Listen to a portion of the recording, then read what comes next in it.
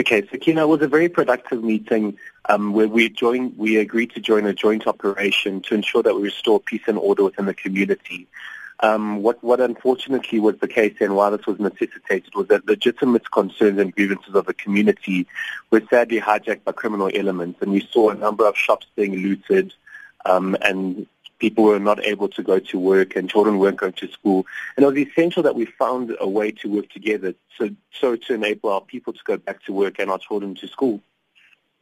So, as you say, there were initially legitimate calls for service from government. So what message did Mayor Mashaba take to the residents of Eldorado Park regarding housing concerns?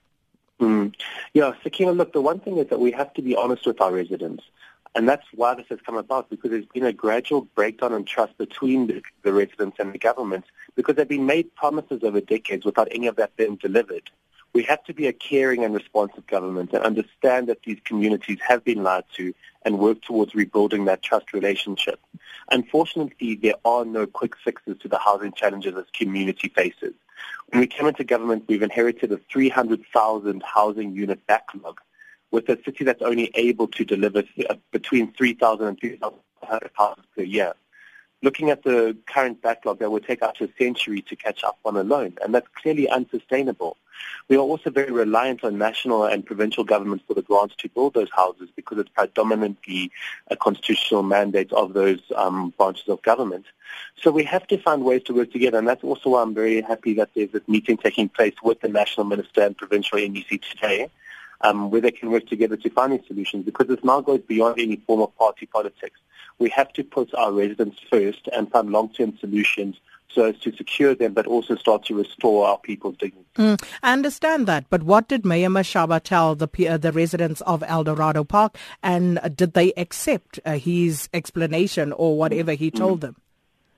Eldorado Park is desperate for there to be a multi-governmental approach between national and provincial. And so he has committed to them, he's informed them about the meeting that's taking place today with national government, and thereafter he will then be briefing those community leaders again as to the outcomes of that, and government suggested a way forward. The one thing that's key here, though, Sakina, and what the Mayor has expressed, is that on the 23rd of May this month, we will be passing our first budget. Up until this point, we are still working on the final budget of the ANC administration that was passed 6 weeks before the local government elections. That's made it very hard for us to start to implement our own programs and start to show the way that we want to do things. However, that is going to happen in 2 weeks' time, and the Mayor has already stated that that budget is going to focus on the forgotten communities of Johannesburg and focus on development within poor and neglected communities across Johannesburg.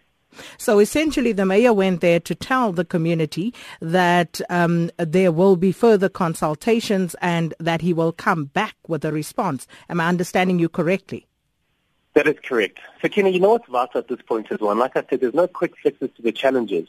But what our people need to know is that they've got a government that cares and is prepared to listen to them. We have to be responsive to our people and give them the platform for them to air their grievances and know that those concerns are taken seriously and will be worked on. So did you tell the community that you would be coming back to give them more definite answers, and what was their response? Correct. They are happy with that approach, that once the Mayor has had the meeting with Minister Sisulu and MEC Mashatile today, that he will then be updating the community leaders again for them to be able to feed the information back within their communities, and that was an agreed approach. You also say that you've been trying, to get your message across of how you want to govern as the DA. But I saw a statement in which you have actually accused the ANC of attempting to run a parallel process. Talk to us about that, and how exactly is that being done? Okay, Sakina, that wasn't a statement that came out of the city. I think it was the provincial DA structures. But what we've seen occur there was the former Mayor Parks Tau decided to run a parallel engagement yesterday on the IDP, stating that the city had failed to have proper constructive engagement with communities. And we know that this is completely untrue. There was so much information shared at the time, with even the correspondence that had been sent through ANC branches, where there were planned efforts to intimidate and ensure that there would be a breakdown at this IDP summit that the Mayor was hosting previously. Luckily, in each of those cases, those meetings were able to continue, and there was constructive engagement with communities. But we're just seeing attempts to just not recognize, the failure to acknowledge the outcomes of the elections, And it is truly unfortunate. So will you be engaging the ANC on this? Because surely what's going to happen is that you will only end up confusing the residents of Johannesburg. No, of course, Sakina, and that's the thing. The ANC are welcome at all of the IDP summits. They were at the IDP summits, tragically, to disrupt them. And then thereafter, the ANC is in council. The IDP will be brought, and the budgets are going to be brought before council for debates and before there's anything that's passed. And those are the correct platforms for the ANC to be using.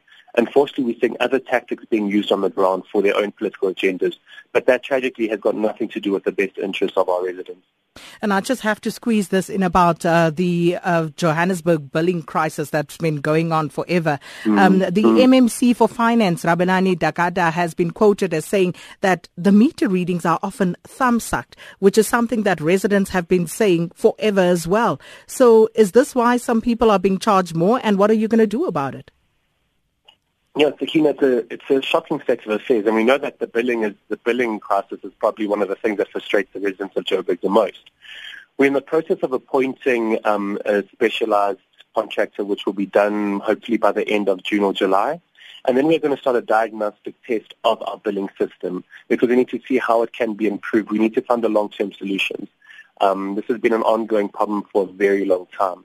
We also need to regionalize our billing, which allows for people to have their meters read more regularly. Because what we've seen at the moment is that people's meters are read once, and then 5 or 6 months later they read again, and then you're just given an average reading through that period. We need to ensure that we have a more accurate process that's followed.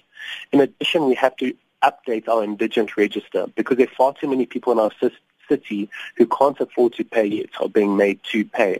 At the same time, we have the other side where there are far too many people that have a lot of money and are not paying anything for their services. At the end of the day, what is essential is that we have to collect more revenue if we are going to be able to meet the enormous infrastructure backlogs as well as the service delivery needs of our communities.